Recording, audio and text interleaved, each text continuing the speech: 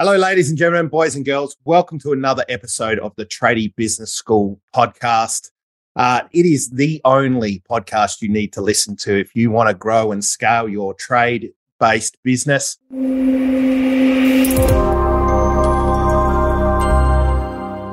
Today is going to be an absolute cracking episode. It's an episode I've been planning out for several months now. And it's really important. Like, if you don't listen to any of the other podcasts, that's fine. But this is going to be absolutely vital for your survival as a business owner, as an entrepreneur, as a parent, as a human being, because the lady that I have on today is absolutely a superstar in the entrepreneurial burnout space. She's one of the main reasons I'm still here on this planet today. There was many times where I thought I was going to check out, and the work that I've done with her has helped me tremendously. So without further ado, please let me welcome to the podcast, Yuan Liu. Hi, how are you? Thank you so much for having me. No, thank you for carving some time out of your busy schedule. I know you're always got things going on. And just to pile on top of the entrepreneurial stuff, you're a mother. You're currently pregnant with another baby. The toddler that you've got is an absolute powerhouse of energy. She's a firecracker, isn't she? Oh, she's sensational. I mean, your business alone is going from strength to strength. So, I mean, you really do have to practice what you preach when it comes down to this stuff. So. It's a real juggle. I mean, this is the thing. It's true for me, but it's also true for literally all the business owners that I've ever met. They are all in some way or shape running their own business. They're, dealing with a team of staff, but they also have a life outside of their business. So they've got a family. A lot of them have children. A lot of them have quite young children. And they're juggling. They're always juggling, about a million different things. So it's one of those things that, yes, I've had to really, really practice what I preach, particularly with a toddler, a new baby on the way, two businesses. But also on top of that, if I'm not on top of what I do, I am just as prone to everything that I talk about, everything that my clients experience than the next person. I'm not above or beyond anybody else. So it's one of the reasons why I have done what I do and why I've gotten into the areas that I've gotten into. It's because a lot of it comes from, yes, the sort of passion in the science, but also in personal experience too. Yeah, nice. So for the listeners that don't know you, for the watchers that have never seen you before, the best thing that I can talk about here is, I guess, the period of time that we've been working together. I thought was going to last about 8 weeks. We're now into our 5th year because very quickly I realized just how fundamental this was going to be to my success. Who would have thought eating bacon and eggs would form the foundation for entrepreneurial success? But before we delve right in, can you give us like a bit of a back? Like, obviously I know, but all the people out there, they don't know, and they should, and they will after this. Yeah. Tell us all about a little bit of your journey, who you are exactly, where you've come from, what got you onto this path. Sure. So my story, basically, right? Yeah. Tell us your story. Which is really interesting because I guess, I mean, to break it down into the simplest of forms, I am a trained and qualified clinical dietitian. So I went through university. I did 4 years at uni at Monash Uni, came out with a degree, and was basically thrown into a handful of different roles, if you will, that they really train you up clinically to be part of. So straight out of the gates, I did do some work in major metropolitan hospitals. And that was where the disconnect first started for me, where, you graduate as a dietitian and you think you're going to be an expert in human nutrition, but you're plonked into these wards where people have suffered strokes, catastrophic traumas, they've got major illnesses, and your job is basically to have a calculator in your hand to calculate the energy requirements to work out should you be giving them this particular supplementation or that particular supplementation. And when you break it down and look at the ingredients of the supplementation, there's nothing natural, there's nothing nutritious, and there's nothing really sort of health enhancing in any of this stuff. Wait, hang on. So you're telling me that Western medicine and the supplements that they're prescribing are actually not helping? Well, I don't say this across the board for all supplementation because I do believe in certain supplementation. The ones that they prescribe in hospitals as nutritional alternatives or nutritional supplementation is rubbish. It's made up of poorly sourced ingredients, highly inflammatory ingredients, and it does not promote long-term good health. In fact, it doesn't even promote short-term good health. And when people are critically ill and you're feeding them that stuff, it just didn't sit right for me. And the other part of it that really got me was you go out into these wards, into these rooms, to these patients, and let's just say someone suffered from a stroke.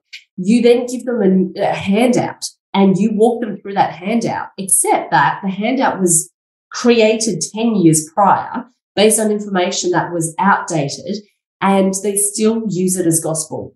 And it's blanket, so everybody's given the same advice. So I did a very, very short period of time in the hospitals before I decided I want to go out on my own, because what I really want to do in terms of my mission was to catch people before they ended up in that situation, to prevent them from ending up in that situation. So I set up my own private practice. But setting up your own private practice, you don't have a team of more senior practitioners around you. You are the it person. There was a huge learning curve for me, basically. And in the very initial years, I lent heavily on my training, which meant I was practicing based on the nutritional guidelines. I was sticking by the book. And with that, after a little while, you start to see the mixed results that you were getting. While some people did show some improvement, it was marginal. Other people may have shown improvement in one area, but they're starving all of the time. And it was just really a little bit of a almost like a brand new learning experience to try and figure out, well, hang on, if these are the guidelines that we are given based on the Australian standards, why is it not working? And through this journey, I guess in many ways, there was a bit of that physical exploration on my own part. So I did aerial acrobatics at a quite high level for about a decade. No pun intended. Aerial acrobatics literally operates at quite a high level. Really, at quite high levels, I agree. But you mean like an elite level, right? That's right, at an elite level for about a decade. So, and over that time, did some competitions, did lots of training, and was quite fit. And with that, obviously, I started to delve really strongly into sports nutrition. And what I found was sports nutrition were about a decade at least ahead of clinical nutrition. And so I drew a lot of my inspiration from what I learned through sports nutrition and brought that over into my clinical practice, which was already in those days, cutting edge, because nobody had heard of protein supplementation or focusing on protein per se. And all of a sudden I was talking about protein like it was this brand new thing. So this was, I guess, just to clarify, so you were talking about, because protein in the sports world has been around for a long time, but you're talking about bringing it back into like a clinical dietitian, everyday person. Everyday person. That's exactly right. Because when you look at the guidelines for sports nutrition, the focus on protein was super, super high. And then in clinical, protein was not even a focus, and people were telling you to control your portion sizes and limit basically the amount you eat. And it was this stark contrast where I learned all this stuff about the physiology of, when you have enough protein. And over here, I can see people were chronically under eating in protein, for example. So it was a bit of a borrow from my understanding of the science over here and using it over here. And it generated some seriously amazing results. And, but really the big turning point was when I actually sustained some pretty big injuries, through aerial acrobatics. I hurt both of my shoulders, had to take extensive time off. And during that time, I made some dietary changes. And the changes I made were in line with what I had learnt about nutrition through uni about energy management, right? Because I thought, well, I'm no longer going to be training heavily. I'm no longer going to be using my muscles as much. So I'm going to make some changes. And so can you guess, I mean, Adam, what changes I made?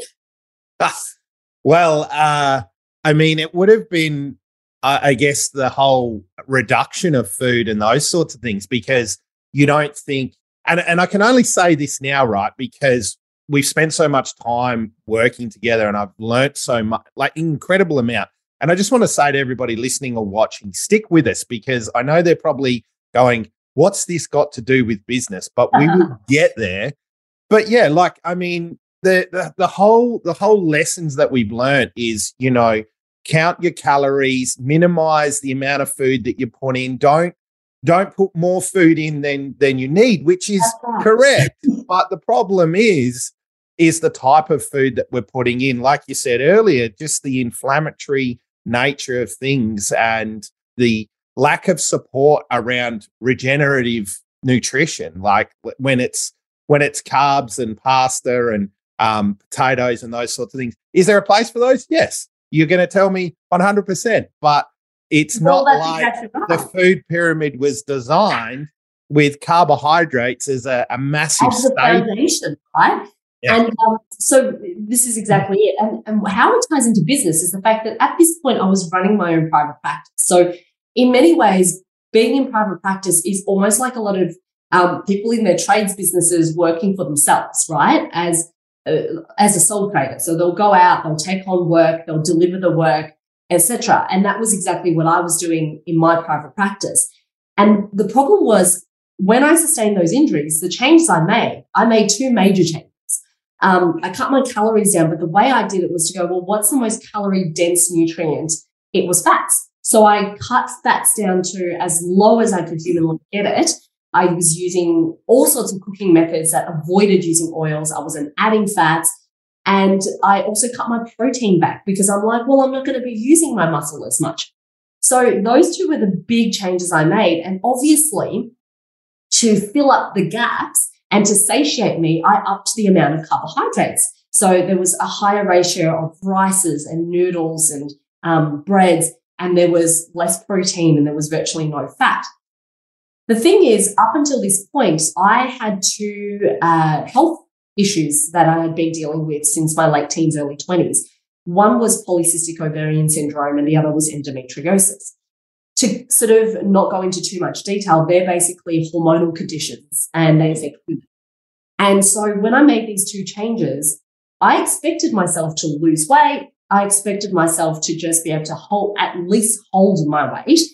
But instead, the weight went up. I think I gained about 8 kilos in 6 months. And for me, because I'm a pretty small frame, that was huge, right? That's like more weight than I've gained so far in my pregnancy. So it was like a pretty rapid weight gain. Yeah, and yeah. Would have been like more like 15, 20% of your weight back then. That's exactly right. And I was, lighter and it was very noticeable because most of that weight as well started to stack on around my midsection, which a lot of people would be quite familiar with, is when they start to put on weight, they start to notice the midsection, midriff, stomach weight gain. And but that was the least of my problems, even though it was a bit of a concern for me because that wasn't the expected outcome at all, that you drop calories and gain 8 kilos in 6 months.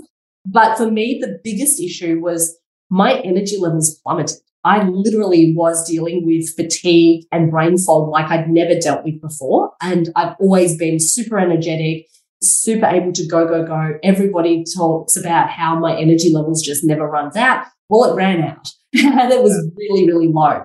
But what was the most concerning for me at this point was that my inflammation from my PCOS and endometriosis flared up. So I was doubled over in pain to the point of vomiting on a daily basis. Yeah, wow. And so this all kind of got me extremely concerned about how nothing else changed besides not exercising now because of the injury and the dietary changes I made. And it got me starting to look down a very different path. So I started to do a lot more research on my conditions, on what causes the pain to flare up. and started to go down this rabbit hole around insulin resistance, inflammation, and started to discover that everything I had known about nutrition up until that point was actually incorrect. And that was a big moment, because as a health practitioner, you never want to believe that you've done harm to anybody. But I had to reconcile in that moment that I had given very wrong and potentially harmful advice to all of my patients up until that point. So it was a humbling moment. Talk about cognitive dissonance. Like, I was battling that really hard in that moment. But moving forward, I started to experiment on myself. I started to change the way I ate. I started to change the way I looked at nutrition, rather than from a calorie perspective or even from a strictly metabolic perspective. I started to look at it as a hormonal thing, and how nutrition and the role nutrition played in hormones. And through the changes in my diet over the next 6 to 12 months, I lost all that 8 kilos. I found my energy levels not only improved, it stabilized. There was no brain fog. I was able to go better than I was previously, because I wasn't needing to eat all the time either. And the best part of it was, I think it was many months down the track, and my husband looks at me and goes, I have not seen you in pain for a while. Yeah. And I was like, oh my goodness, I haven't been. Like, literally, I've been able to go through my days without the doubling over in pain or the vomiting episode. And so this is where my belief started around the way I teach nutrition now and the way that I practice nutrition now.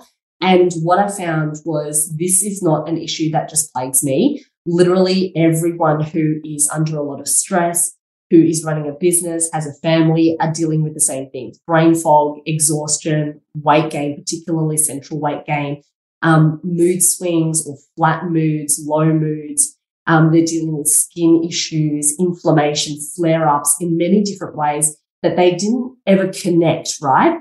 And when we were able to connect, or when I've been able to help these clients of mine connect the dots, it's been this big moment of, holy shit, I never realized all of this was connected. But further to that, I didn't realize the role nutrition actually played. So this started to form the basis of what I teach in my business around nutrition for entrepreneurial burnout, because that's exactly what my body was going through at the time.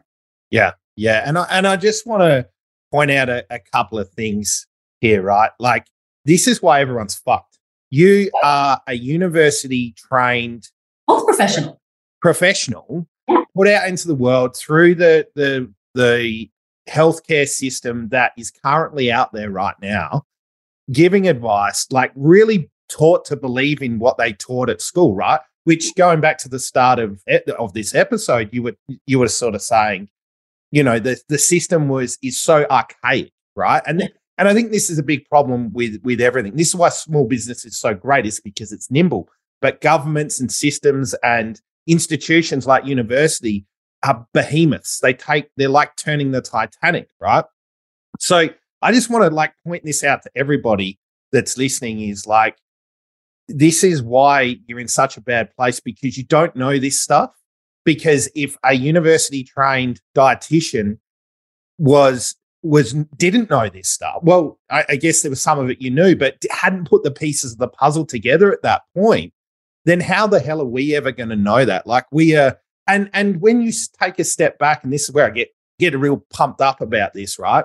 When you take a step back and you look at all the things that don't make sense in the world, rising levels of obesity, cardiac issues, strokes, all these diabetes, which is like solvable, not necessarily curable at all levels, but manageable. It's very, very manageable. Yeah. You can put it into remission in many, many situations, right? There are very specific subsets of people with diabetes, particularly, say, for example, type 1 diabetes, where it's not a matter of remission because it's not lifestyle driven per se. But type 2 diabetes, you're starting to see that in young children. And this is where it's ridiculous because, to digress, I was looking at my daughter's childcare nutrition the other day. They sent the menu home for the next 6 months. And I was just like literally face palming because what they were feeding my daughter was basically exactly what the guidelines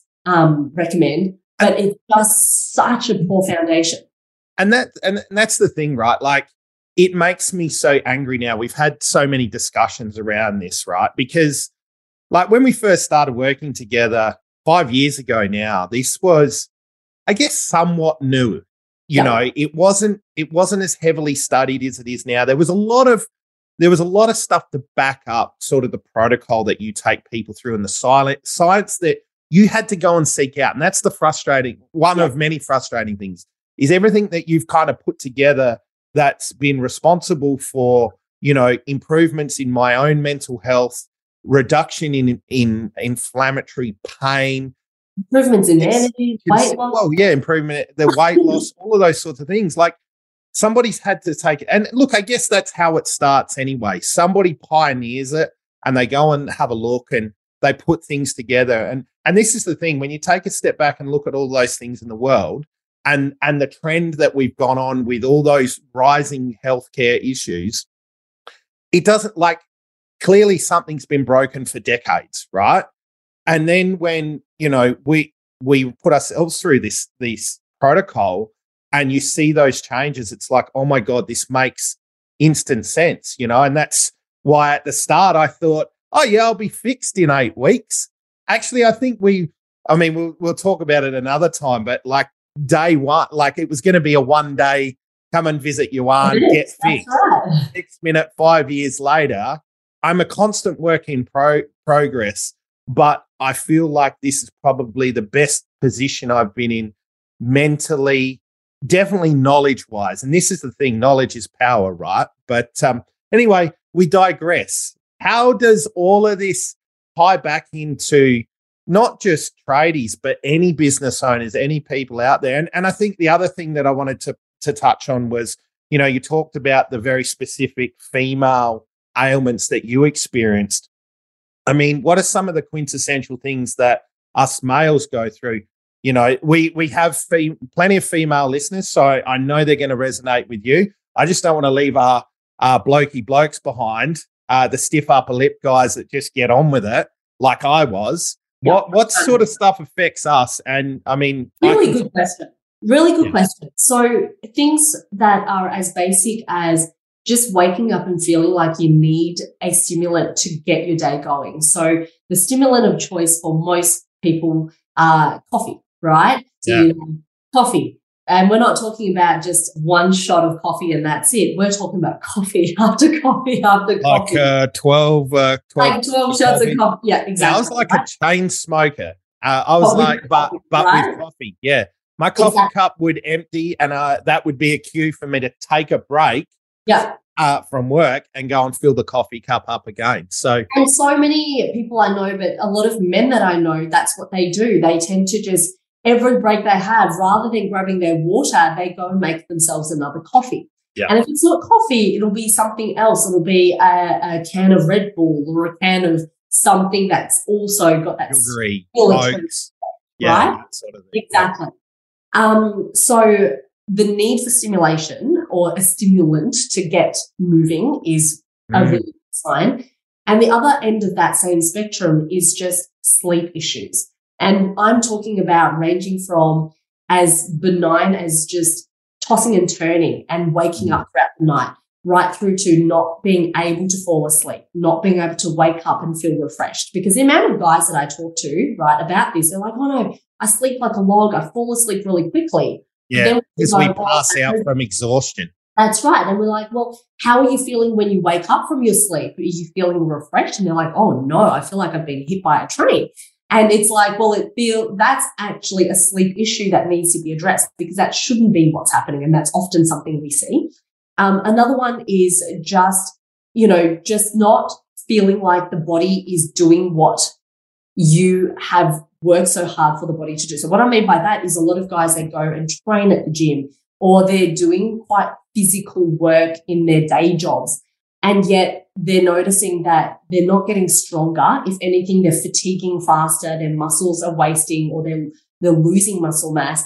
Or in spite of all the physical activity, they're still putting on weight, and they're putting on weight in those places that I was talking about before, that midsection, right? Yeah, I remember one of our first, I think it was our very first discussion. And I guess to give everyone some context, I came to Yuan because I was looking for answers. I was out there searching to understand what the fuck was going on and what was wrong, because it was quite simple. Like, I'd been to doctors, I'd had blood tests, everything was normal, but and I, sleep apnea is my dad has. I'd like to say it runs in my family, but before my dad, there was really no science around that. So sleep issues physically were something that impacted, and I solved that problem. And they told me, you're going to feel amazing after you get a CPAP machine and, you get some amazing sleep. And I didn't. I still felt like I'd been hit by a truck. So, I'm like, there's got to be something else. Is this chronic fatigue? Is this burnout? Is it something else? And then, bam, luckily the universe dropped one of your ads in front of me. And I was like, yeah, all right, this kind of makes sense, So I think if everybody out there listening is, feeling those symptoms and they're like, something's not quite right here, like, listen to your intuition, because it's probably something isn't quite right. Because these things that we've spoken about so far, right, they're just really, really basic things that people don't think about. They learn to deal with it. They've learned to use various coping mechanisms to just get by. For example, they wake up, they don't feel great, they drink coffee, right? Yeah. They don't sleep great, they use medication or they use CPAP machines. But the other part also is they're gaining weight. So what do? They smash themselves further by putting themselves on calorie-restricted diets. Sometimes they don't care as much about the calorie-restricted diet part because they're like, well, I work all day, I don't eat anyway. But then they'll go and smash themselves at the gym. Other things that come up, soreness, right? So muscle wastage and feeling weaker, but also soreness, joints, muscles aching. And again, a lot of guys put this down to, because my work is so physical, maybe this is normal. And in fact, they're smashing themselves at the gym. And they come to almost like that pain. They think that means something's happening. And something is happening. No pain, no gain, right? That's right. It's these kind of mindsets, right? But it's like something is happening. It's called the body it's not repairing. But they don't see it as that. They think, that means, my body's actually are working it hard enough. And the other part of it, and I dare sort of put these dots together, is mental health, is depression, anxiety. A lot of people don't recognize, they may recognize that they're depressed. They may recognize that they suffer from anxiety. Some of them just kind of, especially guys, that stiff upper lip situation, they'll brush it aside and not talk about it. And frankly, they don't know who to talk to about it because it's so built into the society to tell them to just deal with it, right? Just put up with it, deal with it. But they're real issues, and these issues are also symptoms. Yeah, and I think that's a huge point, right? Because like we talk about stories and things from time to time in the programming that we have and those little catchphrases and those sorts of things. I remember one thing from school was you are what you eat. I never really understood that until I started working with you. And I know like people say, if you eat shit, you are shit, all of that sort of thing. But the impact on nutrition, like I couldn't believe a couple of things you said to me. We haven't got time to go through all the things you've said to me over the years. 5 years later. But the first one was eating bacon and eggs is fine. Obviously there's a strategy around that. But I remember me saying to you, I'm carrying a lot of extra weight. I need to go to the gym. I just don't have the time. Because it got to that point where I was no longer physically active because of the pain, because I was making other things a priority, and because I just couldn't be bothered anymore because I was so exhausted when I got home. And I remember you actually, Adam, I don't want you to go to the gym. I don't want you to do anything apart from just some light physical exercise if you can come at it, which at that point I couldn't. Like I was so exhausted. Like it took all my energy to just function during the day. And then basically I was a zombie outside of business hours. And so the biggest disconnect, or the biggest thing, I guess, for you that was a bit of a shock to the system was, rather than saying, hey, to lose the weight, you need to cut calories and increase your movement, we actually did the opposite of that. We actually got you to eat way more food than you were eating at the time. and we actually got you to completely drop back your exercise. And, you know, a lot of this is what we call energy or stress or cortisol management, right? And I think, you know, segueing into sort of the main discussion point for today is we're coming into the holiday season. Yeah. We're coming into... Great segue. Thank you. Yeah. Christmas, New Year's, and frankly, a lot of businesses do shut over this period of time. Business owners take a break over this time. But for a lot of people, this is also a time where they start to really dread it because, you know, when we talk about having a break, it's like, oh, you get to enjoy the holidays, you get to enjoy the sun, you get to enjoy being present and around with your family. But for a lot of people, this is a time where they feel extra exhausted, where they feel like they can't come at any of the activities that have been pre-planned for them, right? They're less present because they just want to sleep all day. And they're probably around this time is when they're getting sick a lot. Yeah, I remember when I really didn't, I used to hate this time of year, not because I'm a Grinch, I can be, but it was like it stopped the cadence, right? It interrupted my flow. I had this not healthy mindset around needing to work all the hours, but what I dreaded most was the stop, right? Because all this crazy stuff used to happen to me consistently. And I know we'll have listeners out there that will, and you're going to explain why this happened. But every single year, I used to hate it because obviously stopping meant that I had to start again and build momentum. But that aside, I would do it anyway. And for the first couple of days, I would sleep ridiculous amounts. Like I'm talking 14, 16 hours I'd sleep.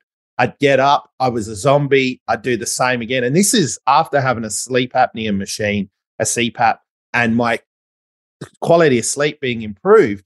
And then so after that, it'd be a day or two, and then I'd get sick.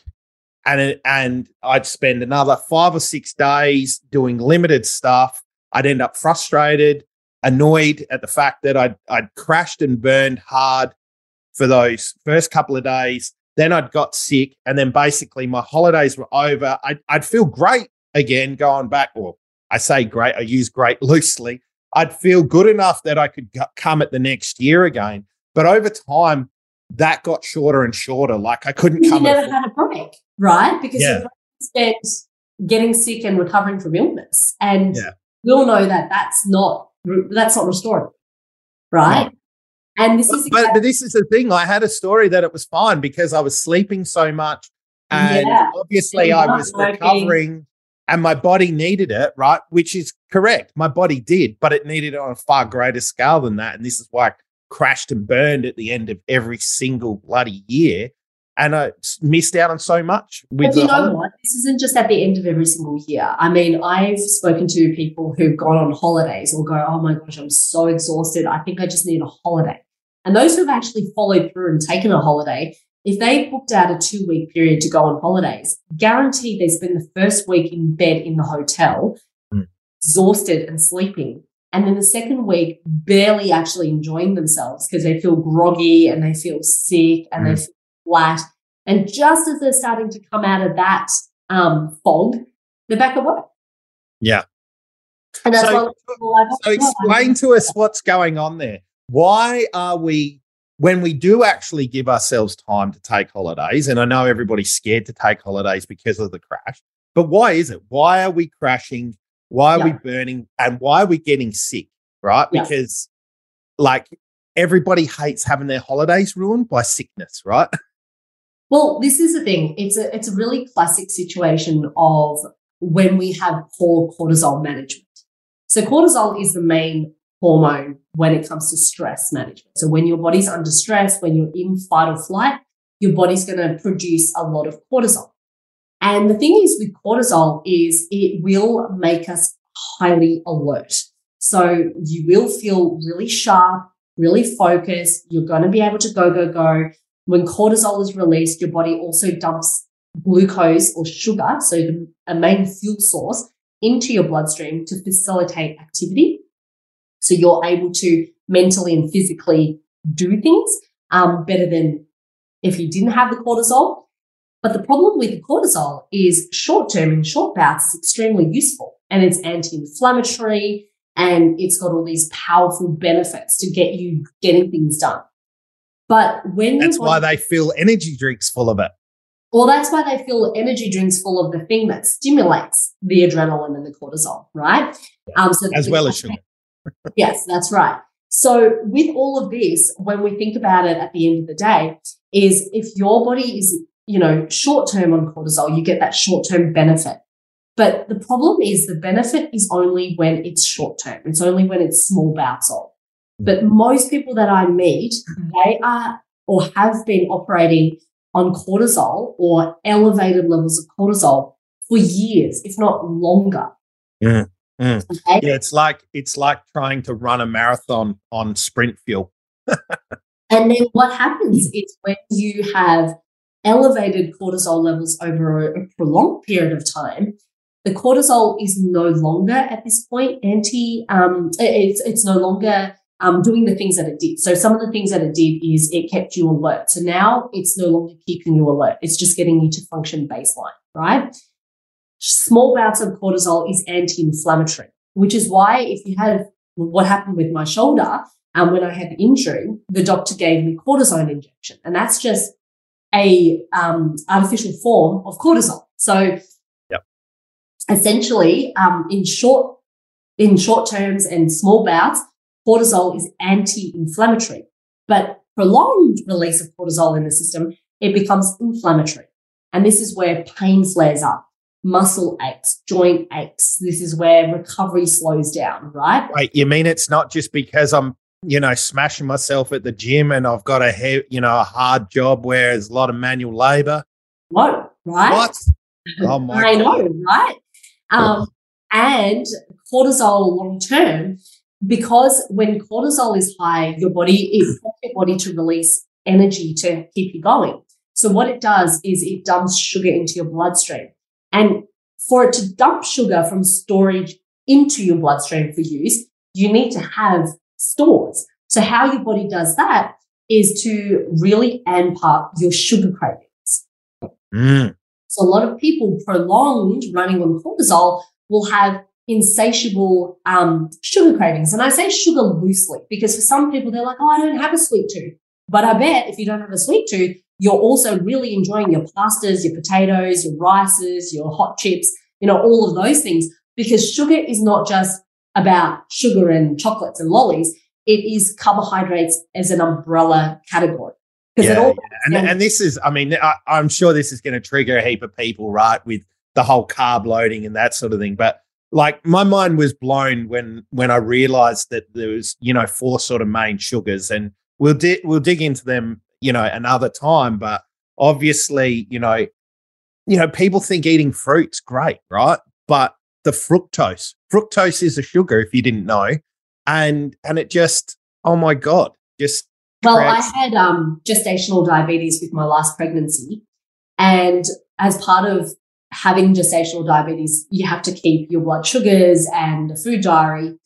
And I obviously know how to eat, but on this one occasion, I'm like, I'm really feeling like an orange. So I ate an orange, and I'm not talking about like, some sort of supersized steroid orange. I'm talking about just a regular size orange. I ate that, and my blood sugar about an hour and a half, 2 hours after eating that orange shot up to 7.8. To give people reference, normal blood sugars should be maintained between 4 and 5, really. Like for me, they've always been around that when I've maintained it well. But 7.8 was like this huge digression from that's like diabetic territory, isn't it? That's diabetic territory. I had gestational diabetes. Yeah, of course. And so it was a huge eye-opener of just how much something as benign as an orange could have as an effect.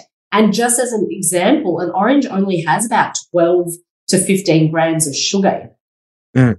Yeah, right? But that's like, what, 3 teaspoons? That's 3-4 teaspoons. Yeah. But other people would be having like, a sandwich.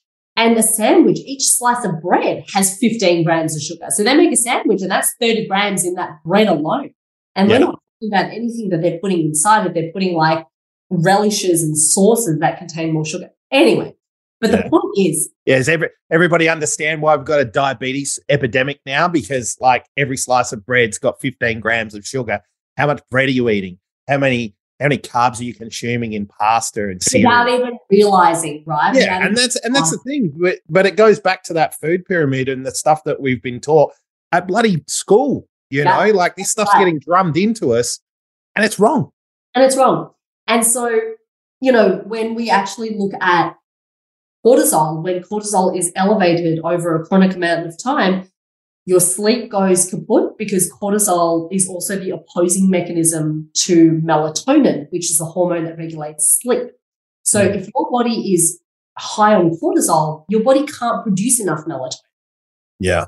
Right? So this is where we see those who are on or have poor cortisol management, their sleep is disturbed, right? Their energy levels, rather than being on that sort of focused high, they're really flat and they're really scattered.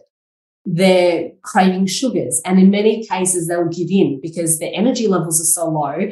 They just want something to get them by. They just want some form of comfort. So they'll give in and they'll have sugars.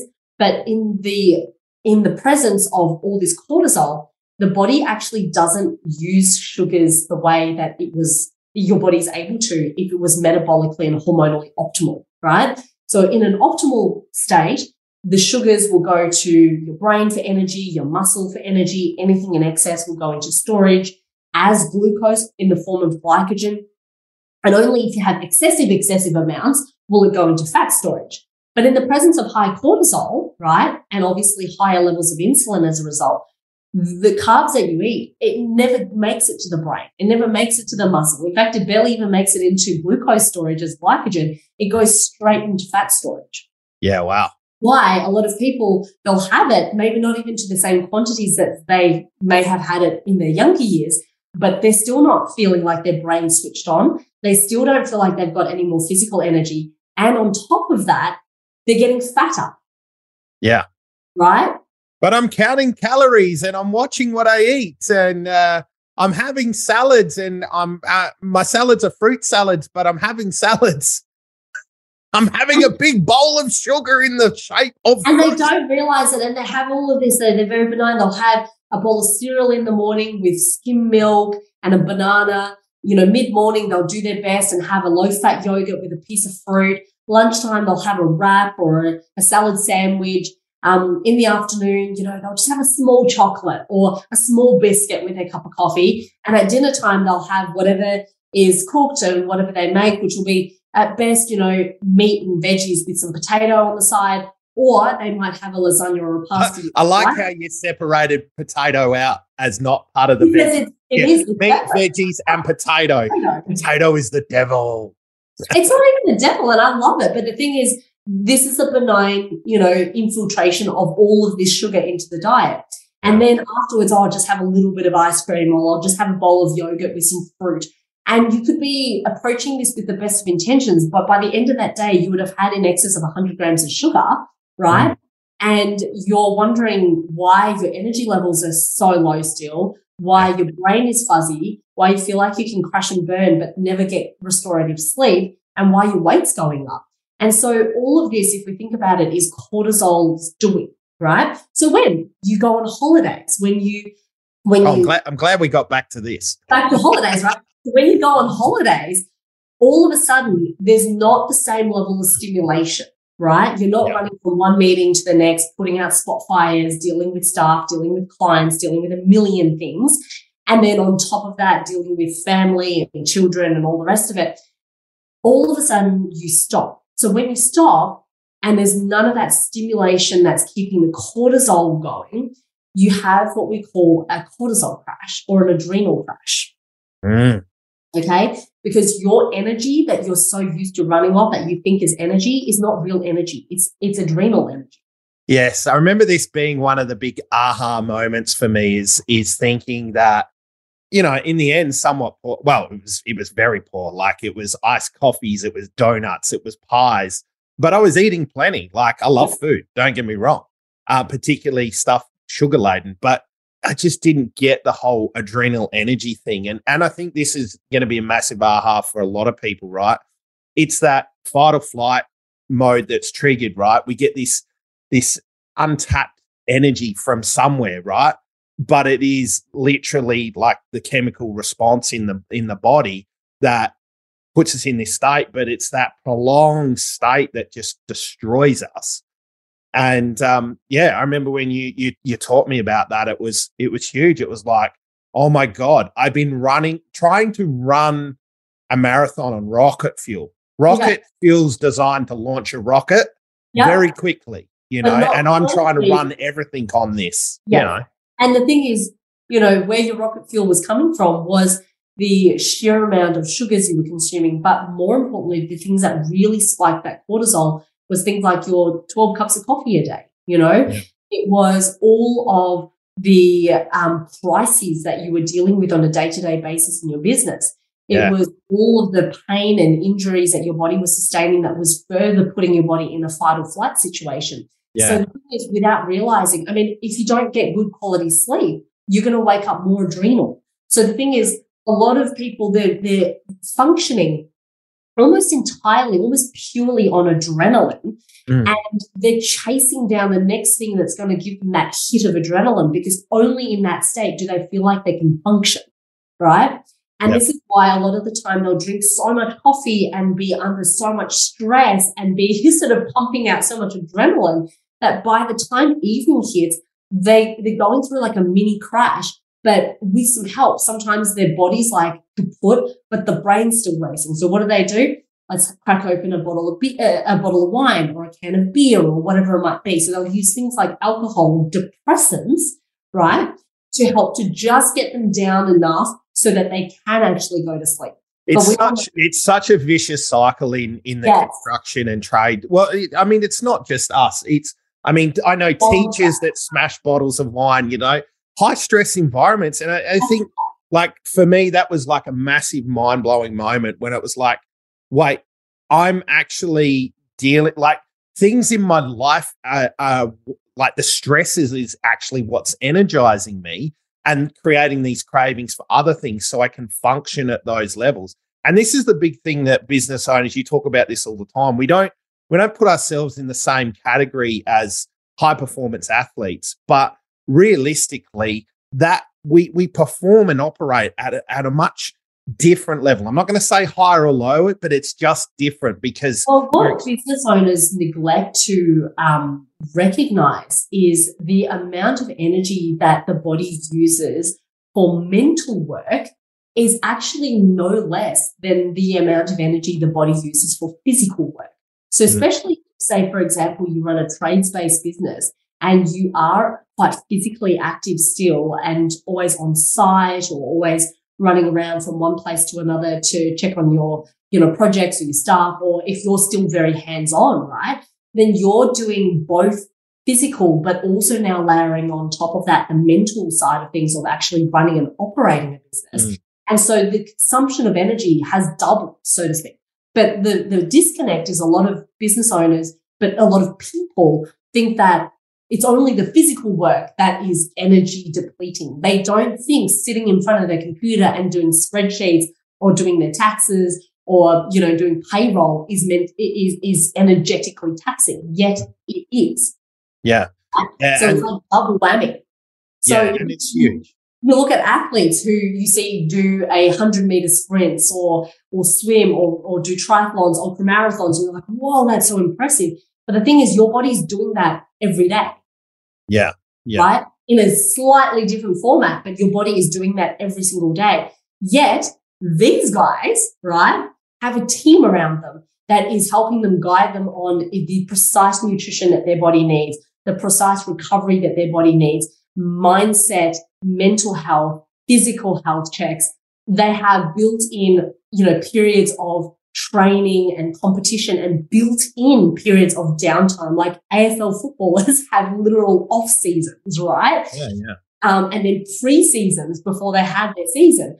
And the thing is, as a business owner, you don't give yourself off-season and pre-season. You just expect yourself to be on all of the time and wonder why you're burnt out. I wonder what would happen if business owners actually treated themselves like elite athletes.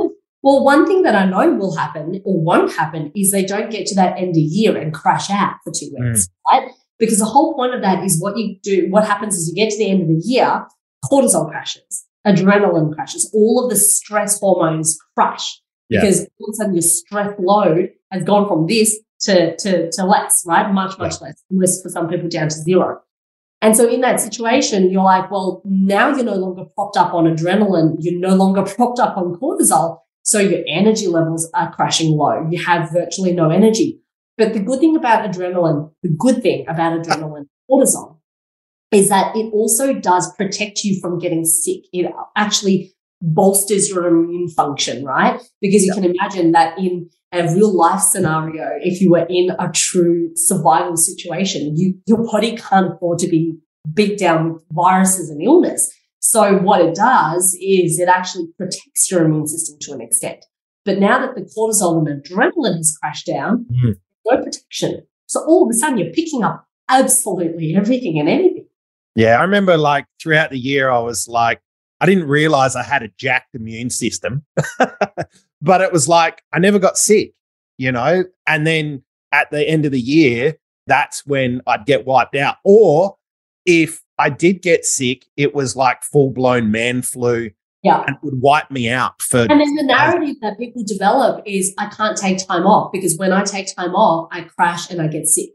Yeah. So they go, I can't afford to take time off. So that's why a lot of people will have these periods over Christmas and New Year's where they take half-assed time off. So what I mean by that is they'll have the time away from the business because the business is shut, but they'll still be working on other things. They'll still be checking their emails. They'll still be on high alert. They never truly allow themselves to relax. Or they might take up another project. They might start to do the garden or, you know, work on some handyman stuff or do some other stuff around the shed or their cars. And they don't allow themselves to fully stop because they've developed a bit of a resistance to fully stopping because they know that when they stop, they feel more shit and they get sick. Well, hopefully this, I guess, sheds some light on why that cycle's happening. I mean, what are some ways that we can move to break that cycle? Because awareness, right, is sunlight's the best disinfectant, we say. Awareness is key to change. And having awareness that we're putting ourselves into a stress state throughout the year, which is jacking our immune system up to allow us to get through. But then at the end of the year, just kind of coming to a complete stop. You know, I remember the last day of the year was like this massive relief.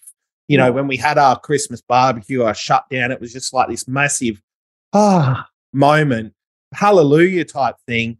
And then it was like, nah, this year's going to be different. I'll be fine. And then bang, it would happen. I would crash. But obviously I had no awareness of that cycle now. Hopefully thousands of people are going to have this awareness. What are the steps that we need to take to break this cycle and to I guess, decrease the impact? Soften the blow, perhaps? Yeah, well, there's a couple of different strategies that I typically talk about. In the immediate moment, something that I talk about is cushioning the crash, right? So if you think about your adrenaline and cortisol levels are up here, if you just stop completely, you're going to go and fall and take a nosedive pretty heavily, right? And so part of it is to soften that blow. So how we do that is rather than go from go to a complete halt, you want to take the first few days rather than, even though your body's like, I just want to sleep, don't mentally switch off into, I'm just going to be able to sleep for as long as I want. So what you want to do is still get up at a pretty early or reasonable hour. I know a lot of people in trades-based businesses do start quite early anyway. Don't go from a 6 a.m. start to all of a sudden a 10 a.m. start, right? But start with still getting up around that same time, still having some kind of a morning routine or ritual to get you going. But rather than going into work, you can start to go into some other stuff. So this could be where you go for a walk. This could be where you do some activities with the family. Try to avoid napping in the middle of the day. This is something that I think from that pure adrenal situation is going to be really important, because what it means is by the end of the day, if you're tired, great, that's when you go to bed. So you still maintain a healthy circadian rhythm. As far as going to bed a little bit earlier, right, and getting up at a similar time. And getting up at a similar time or getting up a slight bit later, you know, as the days progress, but not just going from 6 a.m. to 10 a.m., like I said, but just slightly. And the other part of it is still try and watch what you're eating. A lot of people, what I do know is they don't watch what they're eating because they're not aware of it at the best of times. But then holidays roll around and they crack open the beer at 10 o'clock in the morning, or they'll start eating cookies and they'll start eating crappy food from very early on. And what you want to be doing is just still maintaining some kind of rhythm and pattern with your nutrition. But they're like the really basic things you can do from a cushioning of the crash perspective, right? The real work is every other part of the year, where you get yourself from getting to a point where when December rolls around, you're on this cortisol and adrenaline high. You want to be able to work on it so that by the time the holidays roll around, your body's still working quite well. I mean, you're tired because you've worked all year, but you're not going to crash as hard. And inevitably what that means is the minute you shut off from work, you're going to be able to still function. You're not going to experience a crash because there's no crash. You're moving from this distance to here, not from here to here, right? And so there's a lot less effort, there's a lot less time for your body to get back into a period of functioning. And so things that I would get people to start really thinking about is if any of those symptoms that we spoke about, like poor energy levels throughout the day, waking up feeling like you're still groggy, not having good sleep, weight gain, mood issues, inflammation through your muscles or joints, right? Gut issues, which is inflammation inside your gut. If you experience any of those things, it doesn't matter if you've been to the doctors before or not. The fact is you've got to trust your intuition, right? Is there's something not quite right and we do need to address it. So if that's something you want to address, obviously happy to sort of liaise through Adam to help you guide you through that process. But don't ignore your symptoms. Don't brush it aside and think that it's just something you have to deal with, that it's part of the aging process, because frankly, it's not, right? You're not just getting older and this is how it should be. It's not part of it. And if you really resonate with getting to the holidays and absolutely dreading going on holidays because you get sick, you crash, you burn, and then the new year rolls around and when you should be actually feeling quite, refreshed, you're still feeling like you're just coming out of a shitstorm, right? If that's you and that's you every single year and that period is longer and longer and the period of you feeling good becomes shorter and shorter, that's another reason why we absolutely need to address it, because chances are what's going on is hormonally your body is completely fucked. Yeah. Right? Yeah. I think that's probably an amazing place to wrap it up. I mean, we can go on for hours, and I'm pleased to announce that we discussed doing a series about entrepreneurial burnout. So I'm really pumped about us putting that together. I'm looking forward to recording more episodes on this because I cannot stress just how much of an impact you've had on my life and my, all the things that I didn't think were related to food. Right? Like I've struggled and battled with mental health issues and depression and things like that. And I didn't realize, I remember there was a point in time where I got to, and I was completely drug free, completely supported by my diet, my nutrition, and all the work that we were doing. Now, I have to confess, things have slid over time. I'm a creature of habit and, like I said, a work in progress. These are things that we constantly address. And I think at your peak, you had lost, 40 kilos? Yeah. You came off all your medication. Yep. And so I guess to put it in context, when I started working with you, I was on non-steroidal anti-inflammatories, so Nurofen and Voltaren and things like that. I was prescribed a stay-awake drug, kind of like a legal speed. I was drinking 12 cups of coffee a day to actually try and deal with staying awake. And I was on antidepressant medication, and it was like I thought I'd normalized so much of this, and thought none of that. I thought that was all to do with the stress of work. I didn't realize that how much of it was related to my food, Who would have thought working with a dietitian would have been life-changing? Not from just the weight, like the weight loss was such an insignificant part. Like when I came to you, it was because I was exhausted. I was mentally wrecked. I was brain fogged. I was, it had nothing to do with the amount of weight that I had, the amount of pain I was in from a joint and you just expected that to just be the way it is. Yeah. So, I really want to stress to people out there, if you have symptoms that you have normalized, being in pain, having poor sleep, all the things that Yuan's talked about on this episode today, they're not normal. The majority of them, if not all of them, are treatable, manageable by what we intake. I'm happy for you to come to me and I can connect you with Yuan. I'm also happy for you to reach out to her directly. Her website is metrodietetics.com.au. But like I said, we're going to do more together. We've been talking about doing stuff together for years, and I'm so grateful that you're in my life and a mentor to me, and the journey that you've taken me on, and I'm super grateful to be doing more stuff with you in the future. So, ladies and gentlemen, boys and girls, don't forget to like, subscribe. Make sure you have joined our Facebook group. Tradies and General Contractors Global. And if you want to talk to Yuan about, the symptoms you're facing, I'm sure she'd be more than happy to have a discussion.